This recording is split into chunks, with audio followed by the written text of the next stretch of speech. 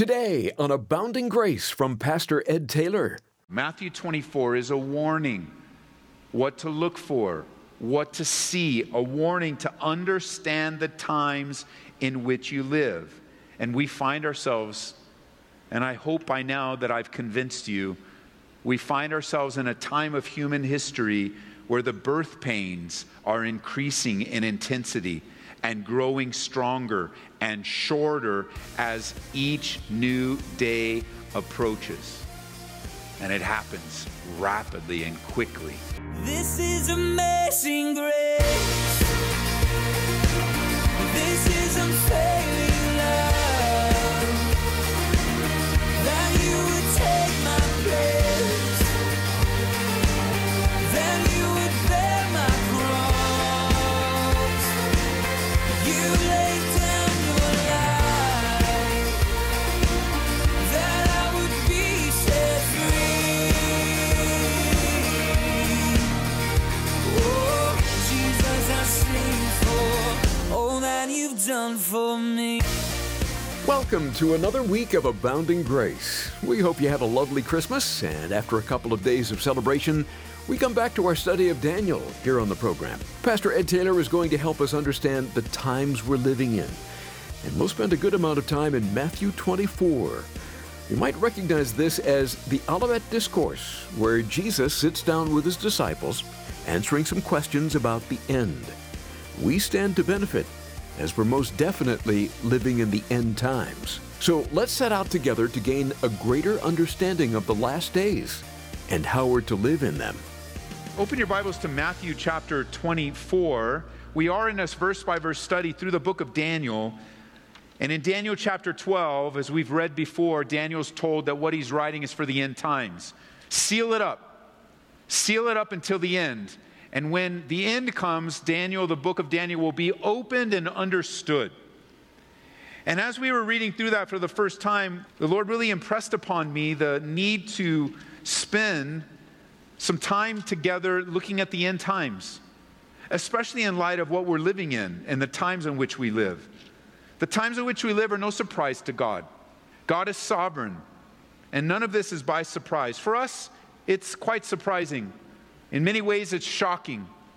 In many ways, it stirs us and brings great concern, but not to God. God knew and God knows how things are going to end.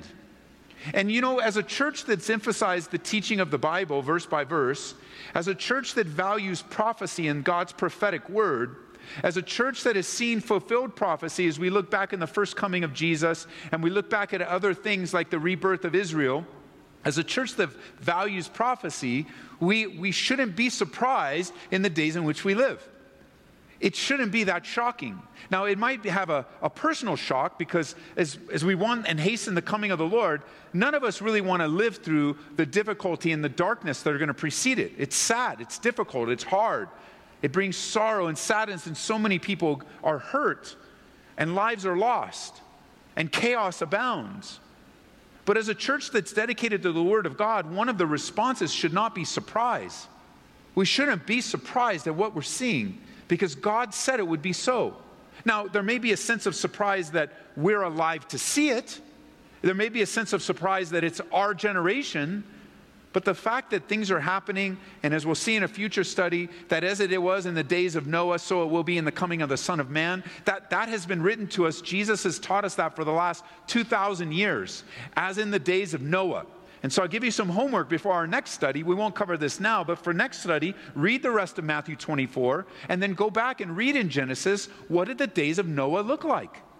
What was happening in the days of Noah? And begin to piece together what was happening in the days of Noah and what's happening before your own eyes. It's a prophecy and a teaching that Jesus gave 2,000 years ago. When we come to Matthew 24, we're gaining insight on the last days. And remember, Matthew 24 is known as the Olivet Discourse. Jesus is answering key questions that his disciples were asking about the end. And there is a longing in the heart of every man to have insight from God. And the way that we gain insight from God is to bring our questions to him. And at the same time, there's an attack upon faith by worry, anxiety, fear, and we're wondering, okay, what's going to happen in the end times? And then we ask, well, what is this the end times? And if this is the end times, then what's next? And what's going to happen? And then the question comes, which is very natural, what's going to happen to me? And what's going to happen to my family? And at the end times extend a little bit more, what's going to happen to my kids? What's going to happen to my grandchildren or my great-grandchildren? Some, even in light of the world in which we live, some parents, some young couples are contemplating either delaying or not having children at all because of their fearfulness of bringing children into the world in which it is. This is real stuff as you watch the last days unfold before you. Very concerning stuff. And it attacks our faith because we entered in when we were born again, confident, trusting God with our lives. We look back on our lives and we go, man, I have wasted so many years. And now I receive the forgiveness of God and I won't waste any more years. And we start out the gate so fast, and then life hits us and regularity hits us. And then we start to read the Bible. And then we find ourselves like now we know the Bible now. And it's like we have a bigger relationship with the Bible than we do with the author of the Bible. And we forget that we have a real, living, vibrant relationship with the creator of the universe who gave us his word, not to become have Bible knowledge beyond belief, but to have a knowledge of him. Because the more you get to know someone, the closer you get. Every relationship's the same way. Through time and testing, relationships grow. And through that time and testing, and we begin to learn more about one another, relationships grow. But man, there is an attack. So what? God is faithful in all of this. God is faithful to give us what we need to know when we need to know it. As you might have used the phrase, you're on a need-to-know basis. And you'll know when you need to know. Not until then. And God is the same way. He reveals to us what we need to know when we need to know it in order for us, and this is how we'll tie this whole section together. He reveals to us what we need to know when we need to know it in order for us to be the salt and the light in the crumbling world. Because that may be your question today. What am I supposed to do? How am I supposed to live? And we'll end our time together answering that question. Pick up with me in verse 15 of Matthew chapter 24 is where we left off. The day is coming when you will see what Daniel the prophet spoke about, the sacrilegious object that causes desecration, standing in the holy place. Reader, pay attention. Then those in Judea must flee to the hills. A person out on the deck of a roof must not go down into the house to pack. A person, verse 18, out in the field must not return even to get a coat.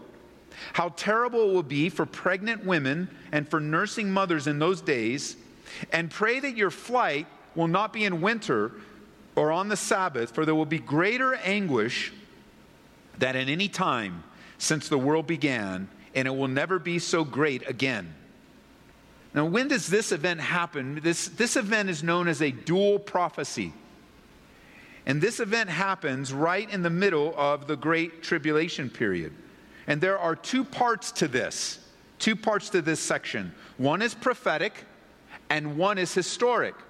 And in our study in Daniel, we've already learned of the historic part. After the reign of Alexander the Great, a king named Antiochus Epiphanes ruled throughout Syria. And he was a madman who believed that he was the Greek god Zeus. The Jews refused to worship him, and this infuriated him. So in 170 BC, he killed over 100,000 Jewish males. He raped the women and had the women raped and looted Jerusalem. And then he entered the temple, the holy place of God, with a butchered pig on the altar and forced the priest to drink its blood and eat the raw meat. And then he went about smearing the blood on every wall inside of the temple, which was truly an abomination of desecration according to the Jews. And that happened historically. But notice Jesus ties this also prophetically. And he ties it to prophetically when he says in verse 21, for there will be greater anguish than at any time since the world began, and it will never be so great again. So there is a time in history that he's referring to, but also a prophetic element in the last days, taking Matthew 24 into the great tribulation period where the Antichrist now will, Antiochus Epiphanes was now a type of the Antichrist, a picture of the Antichrist, where he will make a historic peace treaty, a covenant with Israel. Might I just remind you that we're living in a time period where people are desperate for a sense of peace and deliverance from their current troubles. In this case, it's all the effects of a virus and all of the decisions of governments to say, you know what, we just want this to be eradicated, and we will do whatever it takes. We will hold people in their homes. We will shut down the economy. We will stop this. Whatever it takes to stop this, we are willing to do. And then as time marched on, there's this sense of this isn't working, or it's not happening here. And these guys have a different plan. You know, even in our own country, right? Different states have different plans. You know, did you know that some states didn't close at all? And you go, well, let's move there. What's going on? Some states didn't close at all. Other states didn't go as extreme. And on that list goes. So what happens when you begin to hear that? You're like, wait a minute. Why is there such differences? Some countries didn't close. Some countries handle it differently. And as you begin to see all the differences, there have been cries, well, you know what? We just need one leader. Why don't we just have one decision? Why can't we just take, we really think this could be solved if we collectively have it in one place, one leader, one system. And as you see the days in which we live, the Antichrist, whether we're the generation that sees the Antichrist or not, I'm firmly convinced that the coming of the Lord is at hand. And that means the Antichrist is alive right now. I don't think he's a baby in diapers. I think he's alive right now as an adult. And as you think, and you might say, well, do you know who he is? I have no idea, but here's his name. You ready? Mr. Antichrist. We know that. But no, I don't know who he is. But considering the days in which we live, it would not surprise me if he's alive today. And he will bring peace where there is no peace. Again, when we take you, those of you that now you see, man, we got to keep going to Israel while we can. I've been saying that every year. We're going to go to Israel while we can. And then here comes a year when you can't.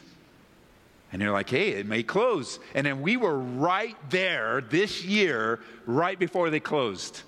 I mean, we were right there. And we were able to see one of the last groups before they shut the whole country down. And when they open it up again, Lord willing, and we take you again, we're going to take you up to the Temple Mount area.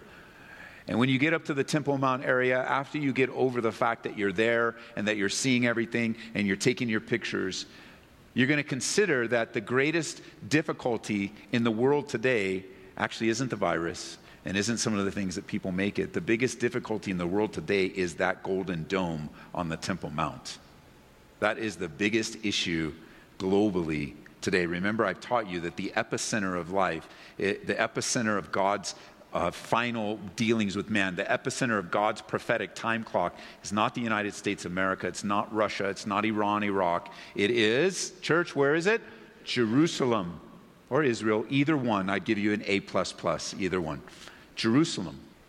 And the top of the Temple Mount where the Golden Dome sits, as you see it familiar pictures, is the place where the Jews want to rebuild their temple. Right there. And to do any damage to the mosque there would cause an uprising of billions of Muslims very upset. And yet the Bible says it's going to take place. And the Bible says it's going to take place under this man known as the Antichrist. God is going to use this man to bring a historic world peace. And he's going to sign a covenant with Israel. He will appear to them as their Savior and their Messiah. But in the middle of that 7-year peace deal, he will break it. Jot it down in 2 Thessalonians chapter 2, verse 3, he says, don't be fooled by what they say, for that day will not come until there's a great rebellion against God. And the man of lawlessness, another name for the Antichrist, the man of lawlessness is revealed, the one who brings destruction. He will exalt himself and defy everything that people call God and every object of worship. He will even sit in the temple of God, claiming that he himself is God. Don't you remember that I told you all about this when I was with you? And it will be after this abomination that brings desolation that will spread.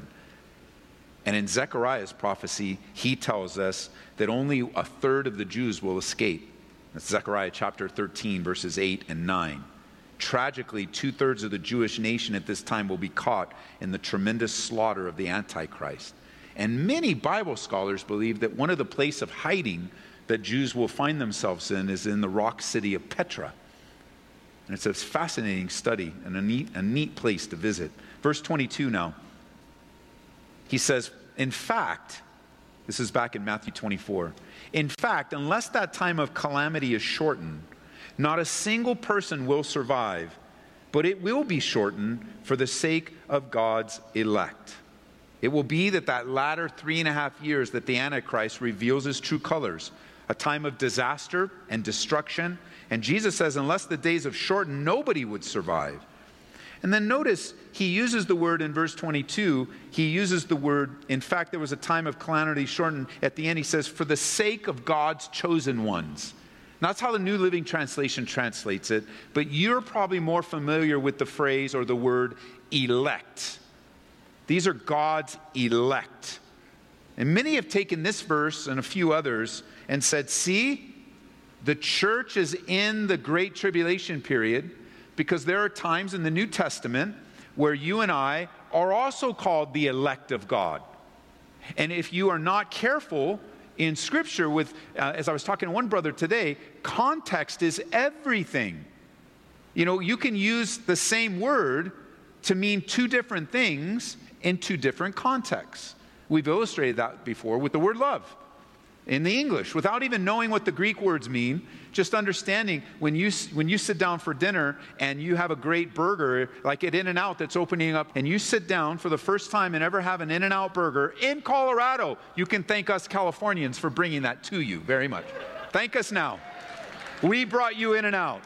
Don't forget, it was the Californian that moved that brought you In-N-Out. So when you sit down and you have the meal and you look and you go, man, this was the greatest hamburger I've ever had. Pastor Ed was right all along. Why did I ever doubt him? What was I thinking? How could I like Whataburger? You know, when you sit down for Whataburger, you say, what is this? Whataburger. So when you sit down for whatever burger you like and you finally have it and you sit down and you say, you look at, maybe you took me out to eat, thank you very much. And you look at me across the table and you go, you know, I love this burger. I'm like, great. I love that burger too. Well, I don't like the one I love the one you ate. I love the one I ate. It was great. I love it. And then you drive home and you say to one of your friends or one of your kids, you know, I love you. You are not meaning the same thing. I hope you don't love a human being like you love your burger, like you love whatever it might be. You can use the same, you're with me so far? Same word can mean a different thing in a different context. It's the same thing with elect. Elect is used not only to describe the Jews, but it's also used to describe the church. Two different entities. In Romans chapter 8, verse 33, again reading from the New Living Translation, it says, who dares accuse us whom God has chosen for his own? Speaking of believers. In the New King James, it says, who shall bring a charge against God's elect? Colossians chapter 3, verse 12.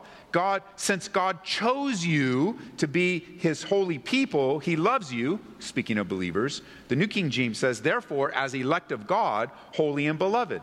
But Israel is also called the elect of God. Isaiah chapter 45, verse 4. For Jacob my servant's sake, and Israel my elect. Isaiah 65, verse 9.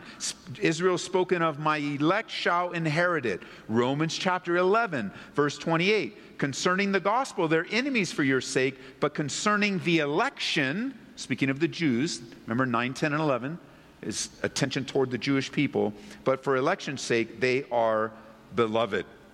And I don't want you to miss the context of Matthew 24 here in the Great Tribulation period has a very deep Jewish context. You have references from verse 15 all the way through verse 36. You have references to Judea, to the temple, to the Sabbath. You have references to being on a flat roof coming down. You have references that are specifically Jewish. And I say that only to say that don't be stumbled by people taking a verse out of context and going, well, you see, the church is in the Great Tribulation period. Now, I respect there are different views to that particular doctrine. Some of you may still even here hold to a view that the church has to go through the Great Tribulation period. I am biblically convinced that the rapture of the church happens prior. And the elect or the chosen ones here reference the Jewish people. And so we find ourselves in a time where great pain. Notice verse 23 now. It says, if anyone tells you, look, here is the Messiah, or there he is, don't believe it. For false messiahs and false prophets will rise up and perform great signs and wonders so as to deceive, if possible, even God's chosen ones. See, I have warned you about this ahead of time. Matthew 24 is a warning. What to look for, what to see, a warning to understand the times in which you live. And we find ourselves, and I hope by now that I've convinced you, we find ourselves in a time of human history where the birth pains are increasing in intensity and growing stronger and shorter as each new day approaches. And it happens rapidly and quickly. 2 Peter chapter 3, verse 11, Peter said this, since everything around us is going to be destroyed like this, what holy and godly lives should you live, looking forward to the day of God and hurrying it along. The biblical worldview on culture. Remember, when you think of the phrase biblical worldview, think of it how you view the world. Everybody on the planet Earth has a worldview. Everyone sees the world through, I guess you can, as I've used before, through the lens of some bias. That we see it through somehow how we were taught. And there's a scientific anti-God worldview. There's a humanistic anti-God worldview. There are even different theological worldviews. And what we need is a biblical worldview, a balanced biblical worldview where we can come to the scriptures and address what we see in the culture and give an explanation to it. God can give an explanation of what you see. He can give the root of the issue. He can show us how to respond. What his heart is in the culture that has rebelled against him. And whether it's our culture in our country, or it's a culture in Saudi Arabia, or it's a culture in the Philippines, or it's a culture in Mexico, it doesn't really matter. Whatever that culture is a subset of a rebellious people that have separated themselves from God. And because of that, God gives us his answer on how to handle the culture and how to step into the culture with the gospel of Jesus Christ. And listen, on a global scale, here's God's view of the culture. The biblical worldview, if you put the glasses of the Bible on your eyes, that's all you can see is through the Bible. We saw this weekend that we have one document that directs our lives. It's just one document. We don't have two, we don't have three, we have one document that directs our lives. So that becomes what we see everything through. Like the Bible becomes a pair of glasses. If you don't wear glasses, then a pair of sunglasses. So that everything you see through that lens. We see through the lens of the Bible. Are you with me so far on biblical worldview? Don't miss this. The biblical worldview means how you see something. What is the lens in which you see something? So here's is how God sees culture. You ready? The biblical worldview on culture is that it's dark, bad, and getting darker and worse until the coming of the Lord. That is, God has predicted and prophesied that. That's how God sees the world in which we live, and how we should too. Today on Abounding Grace, we've been listening to Pastor Ed Taylor's series called Understanding the Times. It's part of a study in Daniel. You can hear it again online at aboundinggraceradio.com or through our mobile app. Just search for Calvary Aurora. I'd like to suggest our resource of the month, a book by Lee Strobel called The Case for Christmas. Taking the approach of a journalist, Lee Strobel searches out the true identity of the child in the manger. He consults experts on the Bible, archaeology, and messianic prophecy. We'll send it your way when you support Abounding Grace with a gift of $25 or more. Please remember this radio ministry is made possible through your generous support. And as the year comes to an end, this would be a wonderful time to hear from you. And you can place a resource request when you call toll-free at 877-30-GRACE. That's 877-30-GRACE. We'll resume Pastor Ed Taylor's series, Understanding the Times, tomorrow on Abounding Grace. We'll see you then. This is amazing grace. This is unfailing love. That you would take my place. That you would bear my cross. You laid down your life. That I would be set free. Oh, Jesus, I sing for all that you've done for me. Abounding Grace is brought to you by Calvary Church, Colorado, here in Aurora.